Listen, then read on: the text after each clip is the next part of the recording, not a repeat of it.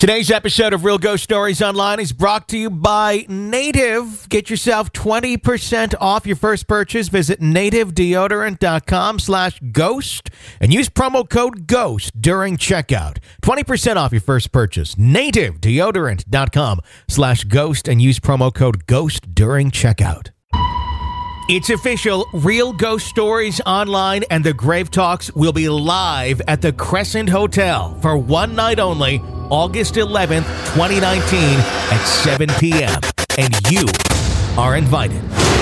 I'm Tony Bruschi from Real Ghost Stories Online, and I can't wait to meet you at the Crescent Hotel this August 11th for an awesome night of ghost stories. We're going to have a lot of fun at the Crescent Hotel that night as we record an episode of Real Ghost Stories Online live. The stories on this episode come from you guys, the audience, live at the Crescent.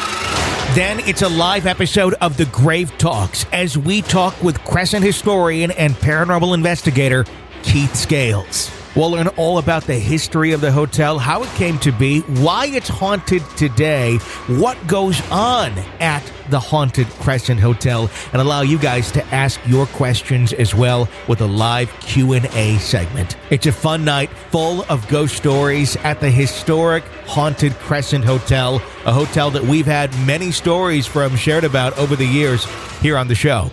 Tickets are only $25 a piece and are on sale now. Go to realghoststoriesonline.com and click on the Live at the Crescent Hotel banner to purchase yours. They are very limited, though, and when they are gone, they are gone. Real Ghost Stories Online and the Grave Talks live at the Crescent Hotel in Eureka Springs, Arkansas, August 11th, 2019. Get your tickets now at realghoststoriesonline.com.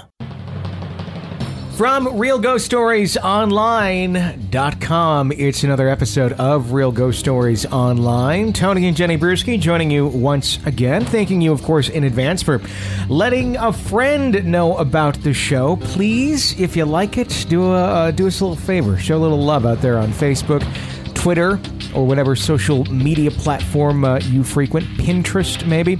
And share the show. That's what other folks, that's how they find out about us and how we end up getting more great stories to share with you every single week on the show. And also showing us some love on those platforms as well. iTunes, Stitcher, YouTube. Your 2 seconds of extra support there by pressing the 5-star button or writing a quick little snippet of what you think of the show greatly helps us. So if you wouldn't mind spending 2 seconds in doing that for us, we greatly appreciate it. We spend several hours a week putting these shows together for you. So a little thank you in return would be greatly appreciated. On today's show, we are going to cover a topic of a new movie that's coming out, Annabelle. And we're going to share the real story of Annabelle. And I want to say this, I'm working on trying to get an interview on the topic with someone who has a bit more expertise on it. But for now, I thought we can just cover with the information that does exist out there. Because what gets me about what I've seen in the preview for that Annabelle movie is it doesn't look all that based on the real story. Yeah. And I don't really... I mean, it looks like it's going to be a good movie, but The Conjuring was pretty well based on the House of Darkness, House of Light, or really more so what the Warrens' experience was. This Annabelle, I mean, it's the same producer and creator and all that, but I don't know. I'm kind of disappointed. I shouldn't say that for sure. I haven't seen the movie yet or anything, but I'm thinking as a lot of folks are getting so excited about seeing it, let's get everyone up to date on what the real story is. And we'll get it straight from the New England Paranormal Society's website, which is what the Warrens are part of.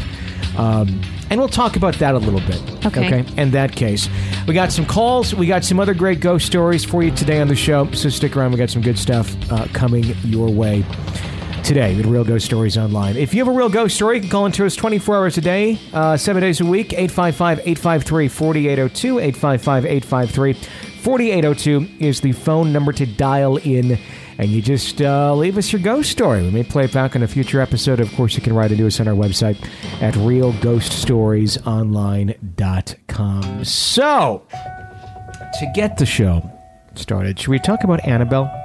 Yeah, let's do that. What is your knowledge of the subject of Annabelle? I know very little other than at the very beginning of The Conjuring, there's the creepy doll. Yep. And the 5 minutes of The Conjuring that I saw, that was it. Okay. Yeah, and really it's funny because within The Conjuring, that was almost kind of like a premise of these people investigate paranormal instances. Annabelle really had nothing to do with the Conjuring case. Right. It's curious as to how it was brought in there or why it was brought in there. I'm guessing it was brought in there with the mindset of, hey, if we splice this little bit of this other story in here, we have a follow-up movie. Yeah, I'm thinking that's probably exactly what they did. But I heard they're also working on a Conjuring 2, which... How do you do that? I don't! How do you that's do where that? That's where it's like Amityville 2 or Amityville 3, and they were just like even more far-fetched. Yeah. So... here's the story of Annabelle. This is like I said, this is coming from the Warrens. This is coming from the New England Paranormal Society. This is just direct from them. So this is what the real story of Annabelle is. So make note in your mind when you see the movie. You can tell your friends, no, here's what really happened, and your friends will throw popcorn at you saying, shut up and watch the movie. Here he is. In 1970, a mother purchased an antique Raggedy Ann doll from a hobby store. There's difference number one right there, because in the movie, it's this creepy ass-looking doll. I'm guessing Raggedy Ann just wasn't going to pass. So anyhow, continue. Does everybody know what a Raggedy Ann looks like? It's the one with the red yarn hair. I think everyone knows what Raggedy Ann, don't they? I don't know. I suppose young people may not. Yeah, because it's kind of an older toy. We were maybe the last generation that would play with a Raggedy Ann. I haven't seen one in a store. No, either ever. have I. There was a Raggedy Ann Saturday morning cartoon in the 80s. Oh, really? When we were kids, but I think that was probably the end of it. But okay. Yeah, it's a Raggedy Ann doll. The doll was a present for her daughter, Donna, on her birthday. Donna, at the time, was a student in college preparing to graduate with her nursing degree and resided in a tiny apartment with her roommate, Angie, a nurse as well. And this is, I think, what was portrayed, this part here was portrayed in The Conjuring. Pleased with the doll, Donna placed it on her bed as a decoration and didn't give it a second thought until a few days later. Within that time, both Donna and Angie noticed that there appeared to be something very strange and creepy about the doll. The doll apparently moved on its own, relatively unnoticeable movements at first, like a change in position, but as time passed, the movement became more noticeable. Donna and Angie would come home to find the doll in a completely different room from which they had left it. Sometimes the doll would be found cross-legged on the couch with its arms folded. Other times it was found upright, standing on its feet, leaning against the chair in the dining room. Several times Donna was placing the doll on the couch before leaving work and would return home to find the doll back in her room on the bed with the door closed. Annabelle the doll the doll not only moved but would actually write as well. But a month into their experiences, Donna and Angie began to find penciled messages on parchment paper reading, "Help us" and "Help Lou." The handwriting looked to belong to that of a small child. The creepy part about the message was not the wording, but the way they were written. At the time, Donna had never kept parchment paper on which the notes were written in the house, so where did that come from? One night, Donna came home to find the doll had moved again. This time, it was on her bed. Donna had come to find that this was typical of the doll, but somehow she knew this time it was different. Something wasn't right. A sense of fear came over her when she inspected the doll and saw what looked like blood drops on the back of its hands in its chest. Seemingly from nowhere, a liquidy red substance had appeared on the doll. Scared and desperate, Donna and Angie decided it was time to seek expert advice. Not knowing where to turn, they contacted a medium, and a seance was held. Donna was then introduced to the spirit of Annabelle Higgins. The medium related the story to Annabelle to both Donna and Angie. Annabelle was a young girl that resided on the property before the apartment was built. There were happy times. She was a young girl of only 7 years old when her lifeless body was found in the field upon which the apartment complex now stands. The spirit related to the medium that she felt comfort with Donna and Angie and wanted to stay with them and be loved. Feeling compassion for Annabelle and her story, Donna gave her permission to inhabit the doll and stay with them. They were soon to find out, however, that Annabelle was not what she appeared to be. This was no ordinary case and definitely no ordinary doll. Lou was friends with Donna and Angie and had been with them since the day the doll arrived. Lou had never been fond of the doll and on several occasions warned Donna that it was evil and to get rid of it. Donna had a compassionate tie to the doll, and not giving much credence to Lou's feelings, kept it. Donna's decision turned out to be a terrible mistake. Lou awoke one night from a deep sleep in a panic. Once again, he had a reoccurring bad dream, only this time somehow something seemed different. It was as though he was awake but couldn't move. He looked around the room but couldn't discern anything out of the ordinary, and then it happened. Looking down towards his feet, he saw the doll, Annabelle. Began to slowly glide up his leg, move over his chest, and then stopped. Within seconds, the doll was strangling him. Paralyzed and gasping for breath, Lou, at the point of asphyxiation, blacked out. Lou awoke the next morning, certain it wasn't a dream. Lou was determined to rid himself of that doll and the spirit that possessed it. Lou, however, would have one more terrifying experience with Annabelle. Preparing for a road trip the next day, Lou and Angie were reading over maps alone in her apartment. The apartment seemed eerily quiet. Suddenly, rustling sounds came from Donna's room and aroused fear that someone had possibly broken into the apartment. Lou, determined to figure out who or what it was, quietly made his way to the bedroom door. He waited for the noises to stop before entering and turning on the light. The room was empty except for Annabelle, whom was tossed on the floor in the corner. Lou scoured the room for forced entry, but nothing was out of place. But as he got close to the doll, he got the distinct impression that somebody was behind him. Spinning around, he was quick to realize that nobody else was there. Then in the flash, he found himself grabbing for his chest, doubled over, cut and bleeding. His shirt was stained with blood, and upon opening his shirt, there on his chest was what looked like to be 7 distinct claw marks, 3 vertically and 4 horizontally. All were hot like burns. These scratches healed almost immediately, half gone the next day, fully gone by day 2. All right, back to the show in just a second. First, I want to thank our supporter today, Native. They create safe, simple, effective products that people use in the bathroom every single day. They create products with trusted ingredients and trusted performance. If you're not convinced, check out their 7,000 5-star reviews from customers. That's what I love about the world today. There's no, I wonder if it's any good. Reviews from real people, and you get that many 5-star reviews, you know you got a good product right there. In fact, you can get 20% off your first purchase. You want to try it out for yourself? Visit nativedeodorant.com/ghost. Use promo code GHOST during checkout. Get 20% off your first purchase. So what do I love about Native? Well, it's you know what you're getting. It is formulated without aluminum, parabens, sulfates, and a bunch of other stuff that you can't enunciate, but you know it's not good for you. You know, I personally like to avoid aluminum because it may be linked to some cancers and illnesses. So I think not happening that all over your body is probably a good idea. It's filled with ingredients found in nature, such as coconut oil, shea butter, tropica starch. Yeah, good stuff. That helps with deodorizing and absorbing wetness and moisturizing. It's made in the U.S. with ingredients thoughtfully sourced from around the world. No animal testing, free shipping and returns. It's just good stuff, and it works. It really does work. Native can hang with your workout, your busy mom life, 16 hours a day, doing 30 podcasts in a day, and they're all an hour long, and you only have 24 hours to do them. Whatever you may be doing. Native is just, it's a quality product. Like I said, over 7,000 5-star reviews. You can check them out. They've been featured on the Today Show, Women's Health, Elle, Good Morning America, Pop Sugar, Nylon, Hello Giggles, and so many more. Just, if you're looking for a great deodorant and you're looking for something that you know what's in it and you don't have to worry about what you're rubbing on yourself, that kind of sounded bad, but you don't have to worry about that. Native is what you want. You can even subscribe, so you don't have to worry about running out. In fact, if you subscribe, you save 17%, $2 a stick, and have it conveniently delivered right to your door every 1, 2, 3, 4 months. Every month you go through it. You set it up, shows up, easy enough. That's what I love about it, too. Check it out. 20% off your first purchase. Go to nativedeodorant.com/ghost. Use promo code GHOST during checkout. 20% off that first purchase. nativedeodorant.com/ghost. Use promo code GHOST, GHOST, during checkout.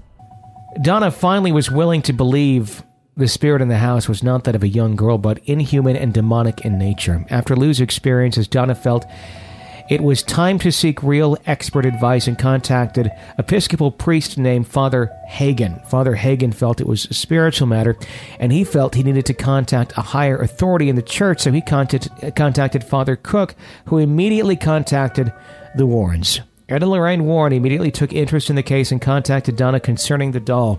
The Warrens, after speaking with Donna, Angie, and Lou, came to the immediate conclusion that the doll itself was not in fact possessed, but manipulated by an inhuman presence.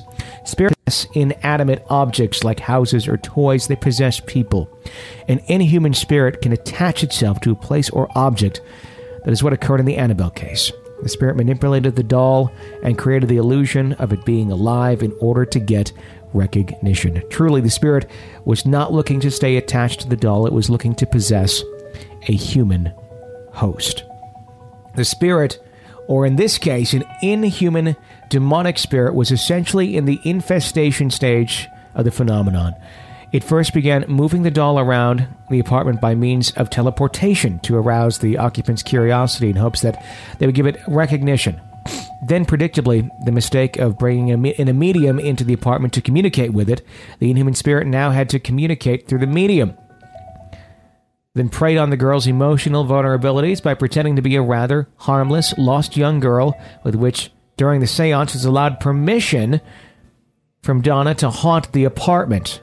So this is where they granted permission. It's not like it just could have done all this on its own. The people actually had to say, yes, you can come haunt us. Okay. So it was granted permission. Insofar as demonic is a negative spirit, it then set about causing patently negative phenomena to occur. It aroused fear through weird movements of the doll. It brought about the materialization of disturbing handwritten notes, the symbolic drops of blood on the doll, and ultimately it even attacked Lou, leaving behind the symbolic mark of the beast. The next stage of the infestation phenomenon would have been complete human possession. Had these experiences lasted another 2 or 3 more weeks, the spirit would have completely possessed, if not haunted or killed, one of the occupants in the house. At the conclusion of the investigation, the Warrens felt it appropriate to have a recitation of an exorcism blessing by Father Cook to cleanse the apartment. The Episcopal blessing of the home is wordy, 7-page document that is distinctly positive in nature. Rather than specifically expelling evil entities from the dwelling, the emphasis is instead directed towards filling the home with the power of the positive of a God. At Donna's request, and as a further precaution against the phenomenon ever occurring in the home again, the Warrens took the big rag doll along with them when they left. Father Cook, although uncomfortable with his role as an exorcist, agreed to perform the 7-page rite of exorcism, a doctrine he recited through the apartment, at which point the Warrens were confident the entity would no longer reside there. They agreed to take the rag doll back home with them. Upon Ed placed the doll in the back seat of his car and agreed he would not take the interstate in the event the inhuman spirit still resided in the doll. His suspicions were all too correct, and in no time the Warrens felt themselves as the object of a vicious hatred. Then, at each dangerous curve, the car swerved and stalled at every other corner, causing the power and steering brakes to fail. Repeatedly, the car verged on collision. Ed reached into the back seat, into his black bag, and took out a vial of holy water and doused the doll, making the sign of the cross over it. The disturbances stopped immediately, and the Warrens arrived safely home. After the Warrens arrived home, Ed sat the doll in a chair next to his desk. The doll levitated a number of times in the beginning, then it seemed to fall inert. During the ensuing weeks, however, it began showing up in various rooms of the house. When the Warrens were away and they had the doll locked up in the outer office building, they would often return to find it sitting comfortably upstairs in Ed's easy chair when they opened the main door. The doll also showed a hatred for clergymen who came into the house. In one instance, Father Jason Bradford, a Catholic exorcist, came into the house. Upon seeing the doll seated in the chair, he picked it up and said, "You're just a rag doll, Annabelle. You can't hurt anyone," and tossed the doll back in the chair, at which point Ed exclaimed, "That's one thing you better not say." Upon leaving the house later, Lorraine pleaded with the priest to please be careful driving and to call her when he arrived home.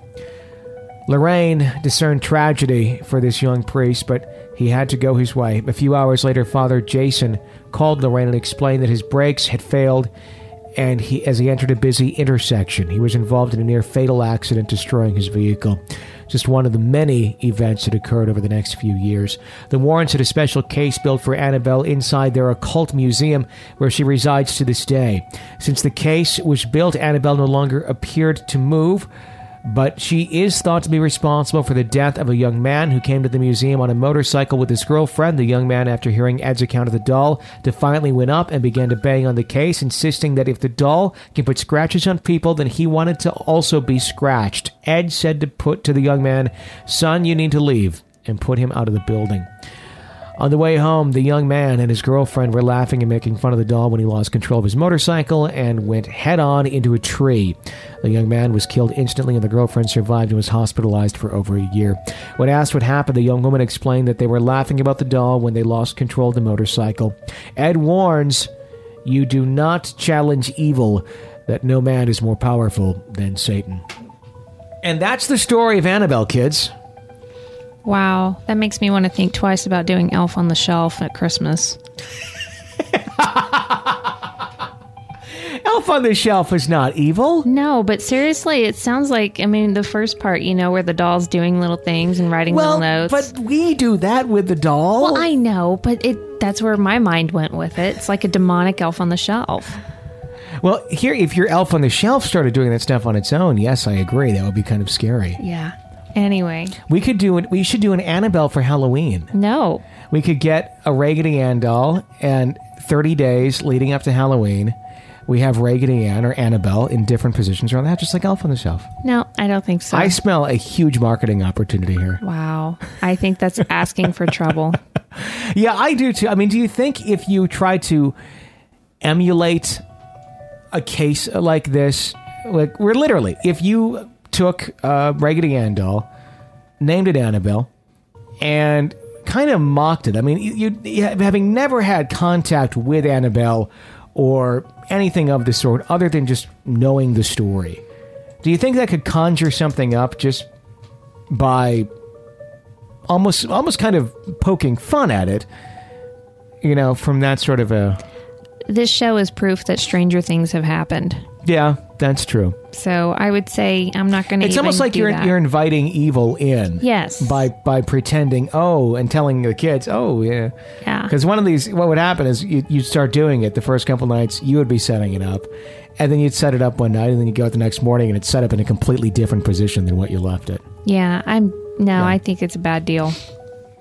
Yeah, I think you're probably right. But what I don't understand is why they felt the need to do a whole different Annabelle story. Because you can't, in my opinion, you can't beat a good true story. And this sounds like plenty to do a whole movie from. I don't know, because honestly, I think a lot of this was explained in the first 20 minutes of The Conjuring. Yeah. Almost that entire story was spelled out. So I'm wondering if they just kind of almost... essentially blew it the first time with The Conjuring, because they got through that whole thing where really it was almost, that should have had its own movie. Yeah. I don't really understand why it was put out in these two stories in the one movie that were completely unrelated. I get kind of setting up, showing, hey, it's a spooky story, but The Conjuring itself was scary enough. Was it maybe to try and bring some notoriety to the film? I don't know. Because Annabelle was also a fairly unknown... It was? Okay. Unless you're really into it, okay. Paranormal stuff, you would never really known about it. But I don't know.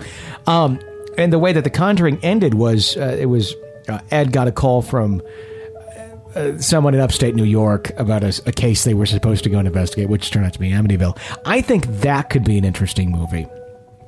Their take on the Amityville. Yeah. Not necessarily, the same old Amityville story that we've heard in the book and that we saw in the first movie, but more so what the Warrens' take was on it.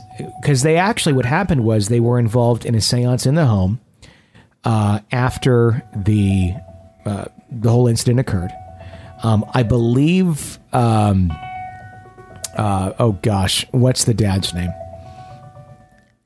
George Lutz was present for that as well. And there were some reporters present as well.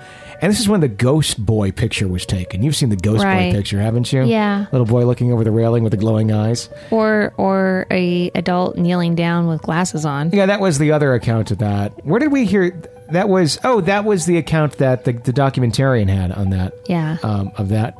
Yeah, there was a lot of cases on that. I still think it looks like a ghost boy. Think so? I think there's a lot of people that look at that and go, somebody else. I don't know.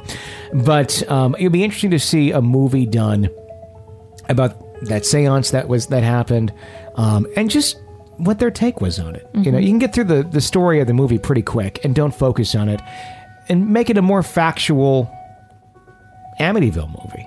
For the first time ever, have more of the real, true story being told. Because it is a scary-ass tale when you are basing it on what the facts are. It's one of those stories that doesn't necessarily need a lot of embellishment. Right. Yeah, I agree. And I think that's the case here, too. Yeah. I do want to... that being said, though, I still do want to see the Annabelle movie. But from what I've seen in the preview, it looks like nothing is related to the reality of the situation or the story. So... Wow. It is what it is. 855-853-4802 if you have a real ghost story. 855-853-4802 to share your real ghost story with us. We would absolutely love to hear it. Let's go to a caller. Hi, you're on Real Ghost Stories Online. Hi, Tony. This is Beatrice. I'm calling again with another couple of ghost stories. These did happen to me. Once again, they take place in Guatemala, Central America. And this time around, I'll probably have to call a couple of times to get them all in. I want to tell you the stories that happened on the college campus I went to law school at. It's a private university. I'm not going to say the name because it would be recognizable if anyone from that country would listen to the show. Basically, it was a very new university, the building. When I went to school there, the university as such was only 35 years old. And the concept the founders had for the building was very ecological. They didn't want to touch much of the surroundings, and they actually built or wound up building the whole campus in a ravine. And it's a very interesting building because it's basically two buildings with a little Japanese garden in the middle with a fish pond, the little walking trails. And the first building is from floor 1 to 4, and the second building goes up from floor 3 to 7, and 7 is actually the faculty parking lot. I guess a little backstory to this is that when they bought this property back in the 70s, I'm assuming, the Civil War that was going on in Guatemala was going strong. By the time I was in school, I started school there, college, in 1986. Civil War was winding down, but still every Monday you would have the police and the authorities over at the provisional campus wanting to speak to the school's administrator because they had found bodies dumped in the ravine where later the campus would be built. So it has a lot of violent history, the ravine, if we could say that. I don't know if the people whose bodies were found there were actually executed there or it was just a big old dumping ground. The university campus was finally ready to be used in the second semester of 1987. And 5 years later, you do the math, the library was finally open, this huge library that was previously being housed on the first floor of the first building, and it was really cramped.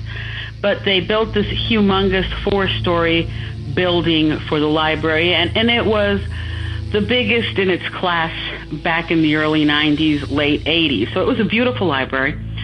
And since this is pre-internet stages, we still had the audio-visual equipment that would be dragged into classrooms. And in this library housed the audiovisual room, which everyone would joke that was under 7 doors and 7 locks and keys. But what was really true was that the only people who had the keys to the audiovisuals were the librarian, the director, and the guy who was in charge of the audiovisuals. My college boyfriend got a part-time job at the library, so I got this firsthand from him. When they opened up the library, big cocktail and grand opening, the next day when the guy who's in charge of the audiovisuals unlocked the 7 locks and the 7 doors to get to the equipment he had to take to the other building, he found a puddle of what looked like blood. Now, this is the audiovisual room. There's no windows, no other door than the one he came through, and like I said before, only 2 people had the key to that. So they did call authorities, they did take samples, and it was human blood. No one, up to this day, no one knows how the blood got there, and I really never heard if blood reappeared in that area ever again. So that was really strange. But by then, I was already studying to pass my bar exam down there, and I was cramming along with a friend who had been in school a year before me. And we had gotten special authorization from the school. It was a small school. It still is by the standards, to use a classroom when the library closed Saturday afternoon, and to be able to use a classroom to study in on Sundays. And we were doing a really hard schedule from 8 in the morning until 10 at night. We would just break for food. And sometimes, we would get bored of studying inside the classroom, and we would sit outside in the hallways. But it was an open-faced building, so you could enjoy the Japanese garden down in the middle. And we would watch the elevators just turn on by themselves without anyone actually pressing a button in any floor. And from where we were sitting, we could see the elevator from the 3rd floor all the way up to the 7th floor. And these elevators would do this little dance. They would open and close. They would go up and down, open and close. No one would get in. No one would get out. So we actually reported this to the school authorities, and they didn't believe us. But then there were also some medicine students who were using the 5th floor. They were studying for, I think, a Stillman scholarship or something like that. And they started reporting it. So one of the authorities stayed a weekend after hours with us, and she got to see the elevator do its little dance. They called the elevator repair people the next week, and they found nothing wrong with the elevators except saying that it was technically or mechanically impossible for the elevators to be moving on their own if no one was pressing the buttons calling them from different floors. And I have no idea if that still goes on. But the big story I want to tell you is one that happened to me, and I knew I got haunted in retrospect.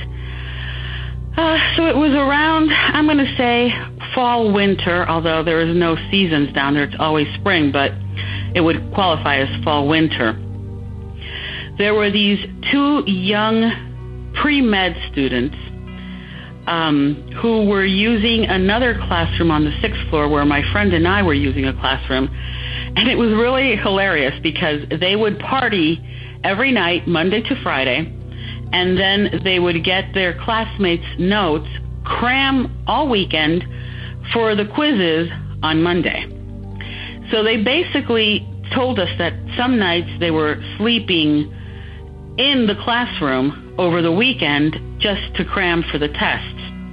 I walked in on a Sunday, and our classroom, the one my friend and I were using, was full of debris. It had soda bottles, it had half-eaten nachos, it had a bunch of leftovers from food wrappers, and since it was our compromise to keep the classroom clean and orderly, or else we weren't going to get the authorization to use it, I was extremely angry. I marched down the hall to where I knew these kids were, and I accused them, did you guys leave a mess in the classroom we're using? And they were not really happy, not because I was accusing them, but they said, yeah, we're sorry, we thought we were going to have time to clean it up, but we're still scared. What are you scared of? So they basically told me that the previous night, which would have been Saturday night, one of them was drifting off to sleep under the blackboard, and the other one was sitting in a desk or little tables, and it had to be around 10 or 11 o'clock at night. Every floor on both buildings have bathrooms at the end of the hallway, ladies' room and a gentleman's room, and they're both side by side. The second floor of the first building, which is the administrative floor, the bathroom, the ladies' room there, is very small because there's no classrooms on that floor. So it basically has 2 stalls, 2 sinks, and that's it. The security guards, once we started talking to them if anything strange had happened to them, told us the story. And I did confirm it with the old people, well, not the old people, but the old employees who are no longer there. They've retired since. And it was basically that there was a secretary using the facilities in one of the stalls, and she felt she was being watched. You're in a stall. Where can you be watched from? Either from underneath the stall or from above it. So she's basically looking down, and there's nothing weird happening there, and she looks up, and peering over the top of the next stall, there's an old man. Now, the toilet is in the middle of the stall, so the guy would have had to been over, I'm going to say 6 feet or 7 feet to be able to peer over the top of the stall. Because if you stand on the toilet, you couldn't be right next to the stall. The toilet's in the middle. So she screamed, and she ran out of the ladies' room, I think with her panties halfway up. I mean, it was this big scandal. And they rushed in, and they didn't see anything. And then after this occurred, security guards would report that when they were doing their tour of campus, they would, for example, be on the second building, on the 6th floor of the second building, and remember, since it's open-faced, they can see all the way to the first building because of the open garden in the middle, and they would see an old man walking through the hallway of the second floor of the first building. They would radio, and they would rush to the first building, and by the time they got there, the old man would be walking through the hall of the 6th floor of the second building. Needless to say, up to this day, that bathroom on the second floor of the first building, the ladies' room, is locked. And when I've told this story to students who are there currently, I've always invited them to go check out to see if the bathroom is locked, and it is. So basically, the campus is haunted. I know that. It's a beautiful campus. It's like I said, they didn't tear down any trees but those that were necessary. It's beautiful gardens and all that. But what is true is that it was a dumping ground, if not an execution ground, during the Civil War, and there were a lot of bodies that had to be recognized or identified and picked up from that ravine to this day. And when it was being built, the people who were the construction workers did report that they would find a lot of garments, female garments, male garments, undergarments, just thrown about with blood and stuff. So, well, that's my story, and I hope to be able to either write or call in again with stories from another part of that city. The city is very haunted. It was built, all Guatemala City was built over Caminal Huyu, which is a Mayan burial ground. And my home is actually built upon the ceremonial section of Caminal Huyu, and my house is surrounded by the temples, which they thought were temples, but they're actual graves, the little pyramids. So I've got a couple of stories of those. Well, thank you very much. I'm sorry it was so long, and I may not be the best storyteller, but thanks a lot for listening. Bye-bye. Yeah, I think anytime you build your house on sacred ground or burial grounds or battlegrounds or really any sort of grounds where there's mass death involved at any point in history, probably a good recipe for bad shit to start happening. I have a question. Yeah. Okay, so the ghost of the old man was doing some questionable things as a ghost. Is that because he was that kind of person in life, or is that something taking on a personification of a harmless old man? That's always interesting when you have the perverted ghost going on. Mm-hmm. You know, it makes you wonder if it is something that maybe the human did in life, or it's just a dark, I don't know, because usually when these things are like this and it's a fairly dark spirit, it's never really anything good, and it's just trying to almost, in my opinion, I think, get into situations that make people uncomfortable. Yeah. I don't know, what do you think? I could see it going either way. I could see it being somebody that did that in their life, but then I could also see, oh, you see an old man, oh, no big deal. And then it's okay. You could look over the skull. No, I just mean like when they would see him wandering through the other building, you Bad know. Grandpa. Bad grandpa. Yeah. Yes, exactly. No, I wonder if it's a demonic presence that's taking that as its form. I kind of get that feeling about a lot of stories from that area. Yeah. That it's never really anything all that good. Yeah. A lot of them always seem to be fairly dark. I never, you rarely hear the story in that area. Maybe I'm wrong. Maybe we'll get a story. But you never really hear, as far as what I've seen or heard, of, the kindly old ghost grandmother that's looking over the children. Yeah, you're right. That, I don't know why that is. I don't know the reason. Because when there are those deaths and those mass graves and all that horrible things, those were normal people once too. So I don't know why so much of it is seemingly like demonic, but it seems to be, for whatever reason. Insight, anyone? You're welcome to throw it our way, and I'd love to hear it. Okay, and granted, I'm the rookie here. Is it because such a huge act of evil was committed in killing all those people there? Sure, but then why would there not be, at least some normalcy, if you will, if you consider a ghost normal, a human spirit normal, haunting the area? Why isn't there more of that we're hearing? Or maybe there are. Maybe there are. We just don't hear about them because they're the fairly harmless ones, and the ones that are getting the attention are the real evil, dark things that are going on.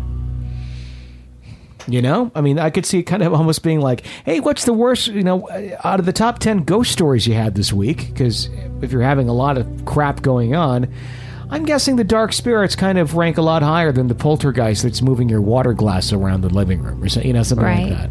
Right. No, I was just wondering if something that happens that has that much evil attached to it, if that can conjure up something demonic. I could see. I'm wondering if when you have those dark things, if something evil hadn't already been conjured up that caused those things to begin with, and now it's still living on, essentially in the the aftermath of those situations. 855-853-4802 is our phone number to call in. 855-853-4802. Leo writes in, "Hi, Tony. I'm just writing to share what I was told regarding one of the stories you read. It's the one about the grandfather watching over the grandmother that couldn't hear. Anyway, I was told by my friend, a clairvoyant, that when we die, we either go to heaven or hell, or we're reincarnated, or we come back as a guardian angel. Now, the last part made sense to me. Maybe the grandfather is watching over the grandmother. Also, he told me that my soul is an old soul, which makes sense in a way. I think that the way I think is that I have a Frank Sinatra station on my Pandora app, and some of the songs sound familiar to me. When I first created the station, I started hearing a song from Nat King Cole, Louis Armstrong. When some of the songs would come on, I got a weird feeling. It's hard to describe, but it's like I knew the song, but didn't know the lyrics. I remember my fiancé asked me how I know these songs, but I have no clue. I don't remember hearing the music ever in my life. My parents are from Mexico, so I was brought up listening to Spanish music. Anyway, just thought I would share that with you. By the way, the other night I was listening to your episode on my phone. I was 20 minutes into the show, and it just restarted on its own coincidence. Who knows? Thanks for your time. I'll share more stories in the future due to time. Thanks for your time. Maybe it's a past life that he's having memories of. Or maybe he just really innately likes Frank Sinatra music. I mean, I don't know. Have you... If he went into the story saying, I know the lyrics to these songs, I'd be like, okay, hey, you got a case. There are songs from our lifetime that we were like, yeah, I remember that song. I couldn't tell you what all the lyrics are, but you remember it. Sure. When you hear it, you know how the music goes. You maybe don't know all the words. Sure. There's a lot of songs from the 90s. I still don't understand the words. I can't hear it because it's all screaming. You just sing your own version of it. And yeah. I don't know. I could go either way on that. I mean, it's an interesting observation that, he has this interesting sense of being drawn to the music and not having it having been something that he grew up around, which is what normally you could kind of attribute some of those things back to, where you go, I really like this music and I don't know why. Oh, your parents listened to it obsessively around you when you were in the crib. But if that's not what happened, it is interesting that he does have that connection. Mm-hmm. So I won't completely discount it. Although I do think music is an interesting thing. I think you can be easily drawn to certain things that you may have never heard before, and it may have nothing to do with previous life. It's just certain things speak to certain people in different ways, and you just kind of discover it. But how do you know it doesn't have anything to do with the previous life? I'm not saying I don't. I'm just saying I don't know that is it either. Because I know there's things that I'm drawn to that I have no reason to be drawn to them. It does not fit anything. Like Titanic? That's one thing. Yeah. But there are some other things that, and it's like, why would a 30-something be drawn to this at all? I don't know. I always kind of wonder that with Titanic, though, myself. Because, here's, I don't know, to our listeners. As children, we were both obsessed with Titanic, and we grew up in completely different states, didn't know each other. But we found out later in life that we had this obsession with Titanic as children. Yes. And I was into it, deeply into it, at a very young age, like first grade, second grade, third grade. And I was drawing pictures of the ship sinking. It's all stuff I'd seen on movies or in books, but I would go to the library and that's all I wanted to get books on. I don't know why I was obsessed with it. I still really enjoy the topic and I'm very interested in it, but I don't know why I was drawn to it as a first grader. Did you ever dream about it? Did you ever dream that you were on the ship? Not that I recall, no. I did. I Really? did a lot. And I have very vivid dreams where I'm on the ship and it's going down, and I don't remember having loved ones with me, but I remember getting into the water, and I don't remember anything after that. I wake up after that. This is keep in mind pre-movie, right? Yes. We're talking. This is the very early 90s because we're both very young. Yeah. After I immediately was drawn to it once I heard about it for the first time. I'll never forget this kid in my class. He was the mean kid, and he brought this up, and I went home and asked about what it was, and my mom gave me the the nice sugar-coated explanation or the very quick version of it was a big ship and a lot of people died. And But all the ponies survived. no, and then so I wanted to start learning about it, and through National Geographic and some other things I learned about it, and then I became obsessed about it. Yeah. And I started having dreams to where I was on the ship.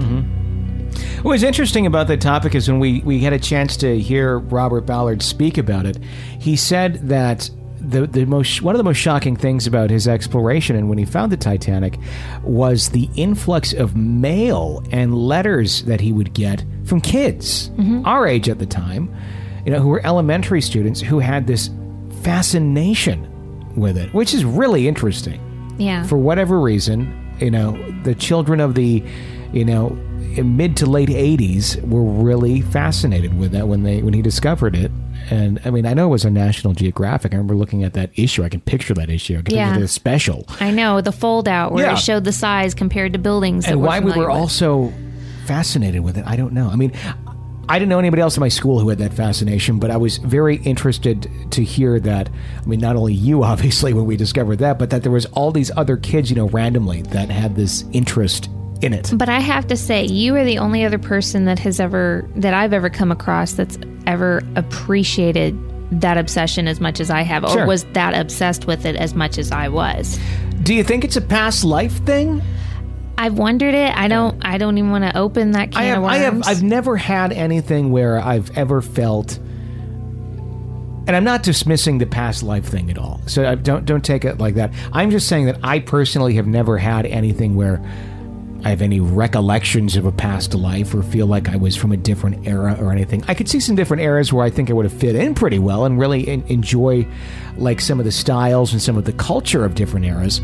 But I've never been, oh my God, I felt like I've, been there or part of it. I've just felt, kind of drawn and interested more than like, wow, and this is me. I don't want to go so far as to say it's a past life thing. I think it's inexplicable why I'm so drawn to it. I don't understand that, and I don't understand why I can dream vividly. I can navigate my way around that ship trying to stay out of the water. I don't know. It's very, very strange, and that's why I think part of it was such an emotional experience when we went to the museum and we saw the artifacts that came out of the water. I'm going to ask you this because I know our listeners are thinking this in their head, and they're going to want to ask you this. In your dream, do you recall the imaginary friend that was essentially dressed like the era in it? No, I don't. Okay. In the dream, I'm probably always... two separate totally. In the dream, I'm always alone. Okay. I just thought I'd ask because of the era that you said that you saw him... his clothing and style. It does kind of fit that. I think he was later than that. I think that he was, not a lot later, but I think he was later than that. Okay. But no, for whatever reason, I don't ever feel sad. I'm not looking for family or anything. I'm always by myself. Interesting. And I don't think I make it. I really don't. I think I'm one of those women that didn't get on the boat. Yeah. Oh, interesting. 855-853-4802 is the phone number to call in if you have a real ghost story or would love to profess your obsession with Titanic to us as well. Will make us feel less dorky. That'd be great. Another letter coming in to us. This is from Ivan. Ivan says, it all started in a small town in York, South Carolina. I just moved into a huge house. It looked like it had been built in the 1800s. It was nice, but what was really nice about it was the size of it. It's one of the biggest houses in the neighborhood. I was in the 7th grade, and every day after school, me and my little brother would play basketball. In the backyard, there was a basketball court and a bunch of woods behind the basketball court, so we'd always play till dark. On a particular day, we went out to play. Everything was going good till I took a shot at the basket, and I got the rune from rune. It bounced into the woods. I don't know what rune from rune is, but it's a... There's rune from rune, R-U-I-N from R-U to the... Got the rune from the ruin. It bounced out into the... I don't know. Continuing on. Now, from done apparent reason, I had rarely gone back there inside the woods, even in the daylight. I found it creepy, and now even more creepier since I had got the ball at night. It was a must that I get it because we had to finish the game off, so I quickly went into the woods and scanned around for the ball. I go to pick it up. I'm lifting the ball. I decided to look up, and what I saw turned me stone cold. It was a misty figure of a ghost. I could see him so clearly, though. It was like someone had a flashlight, a light behind him because he had a bright white glow. He was an elderly man.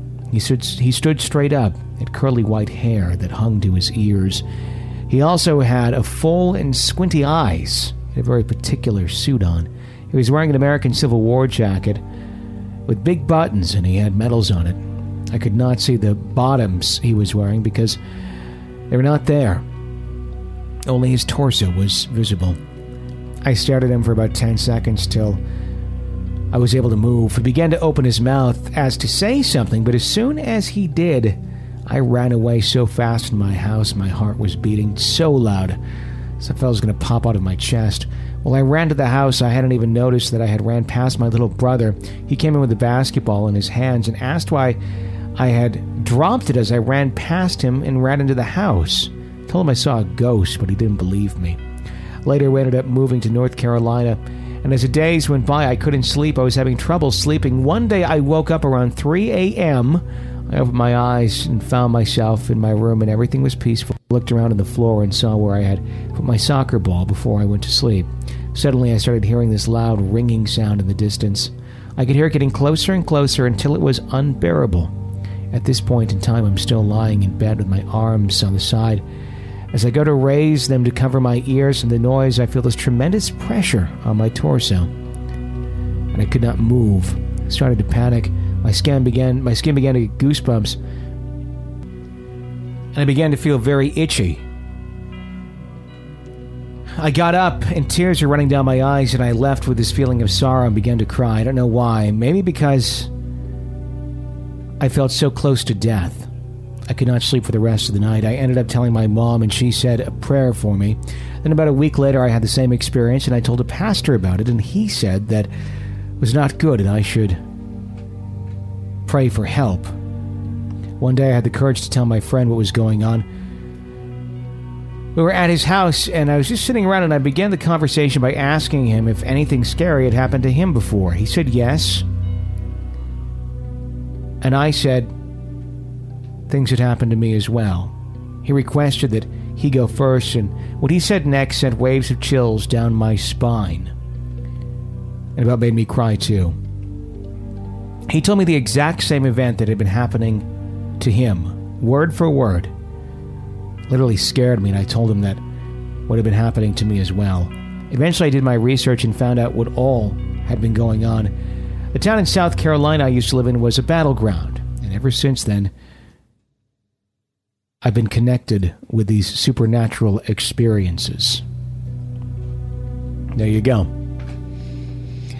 So, some people that experience these things, they have like their initial experience and then they kind of can pick up things easier from then on? Or is it just like this? Because he said that because it was a battleground and ever since then he's had experiences. Is that pretty common? Common for people to have the same experiences? No, what I mean is it common for somebody to have an experience and then they're more sensitive to paranormal from then on? I don't know. I think it may open some more people up to be more aware of what's going on around them.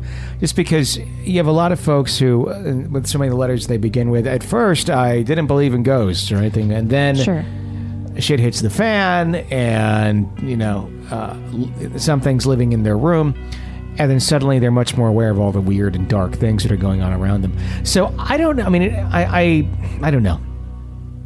I don't know if it opens. I think it depends what it is. If you're opening a door to something and it is something dark and demonic or something, and essentially you're letting it in. I just think you're seeing more of it because it was let in. In other cases, if it's completely unrelated events, I think you may just be more aware, more accepting of what it is and not just writing it off as a wind or something else. Sure. That's my opinion on it anyway. No, I just didn't know if you're more prone to it after you've had one for sure experience. I think it's interesting in that story where he said that his friend told him that he was having the same experiences and the same, almost the same story, almost like that. Almost, it sounds like whatever it was kind of repeated itself in some sort of a pattern, to multiple people. Mm-hmm. That's interesting. I mean, it would be really interesting if we ever got a story here that we read, and then someone else in the same area ends up writing and going, this exact same thing happened to me, like the same events, or very close to the same sort of events. Yeah, that would same be pattern. Just because I could see that happening. You do have stories of paranormal where the reference I always go back to is the one that I had heard of so frequently when I lived in Wausau, Wisconsin, of this woman that was carrying a baby up and down a stairwell. Granted, that's a very brief experience. If you have it, you're seeing a woman carrying a baby up and down a stairwell. Ghostly experience nonetheless, but multiple people have had the same experience. So it's not like it's a different ghost every time or entity that's doing it. But it's interesting when it's a more drawn-out experience. It's like, yes, he saw the thing in the woods, and then they saw the thing in his bedroom. And what's interesting about that one to me is that the woods almost sounds like, okay, it was a soldier ghost. The one in his bedroom sounds like some sort of weird demonic entity hanging out on the ceiling. Yeah. It almost sounds like it could be an unrelated experience, but if his friend had the same sort of thing, I don't know. Well, I don't know either. I mean, I guess I'm unclear. Were the friends together when they saw the thing in the woods, or were they is this just separate experiences altogether? I think it was totally separate experiences. Okay. Because when he was playing ball with his brother or something, went in there by himself. Okay. And then the friend, I guess, had the same sort of experience. Maybe it's something to do with the area. Oh yeah, very much so, with the battleground. Yeah. But I don't know, dark experience nonetheless. If you have a real ghost story, you can write into us. 855-853-4802 is our phone number. If you want to call in your real ghost story, we would absolutely love to hear it. And of course, we ask you to please share the show, let a friend know about it. And hey, if you got a couple extra seconds after you're done listening to today's episode, some stars on the iTunes or Stitcher or whatever platform you're listening to us on, it helps us grow, helps more folks know about the show, and gets you a better show every single time we deliver one to you here at Real Ghost Stories Online. So, for Jenny Brewski, I am Tony Brewski, and thank you for listening to another episode of Real Ghost Stories Online. Now is the chance to use reliable energy to grow your money with the Dominion Energy Reliability Investment. Our new investment product offers competitive returns, no maintenance fees, and flexible online access to your money. Make the reliable investment in reliable energy. The Dominion Energy Reliability Investment. To find out more, go online to reliabilityinvestment.com. That's reliabilityinvestment.com. The all-new Toyota Highlander Hybrid is designed to go Highlander. What's go Highlander, you ask? It means amplifying your drive with best-in-class EPA estimated 35 mpg combined, so you can keep on keeping on wherever the road takes you. Don't just go farther, go Highlander in the all-new Toyota Highlander Hybrid. Toyota, let's go places. 2020 Highlander Hybrid all-wheel drive, 35 city, 35 highway, 35 combined mpg EPA estimates. Actual mileage will vary. 2020 Highlander Hybrid versus 2020 competitors based on data at www.fueleconomy.gov as of 2/18/20.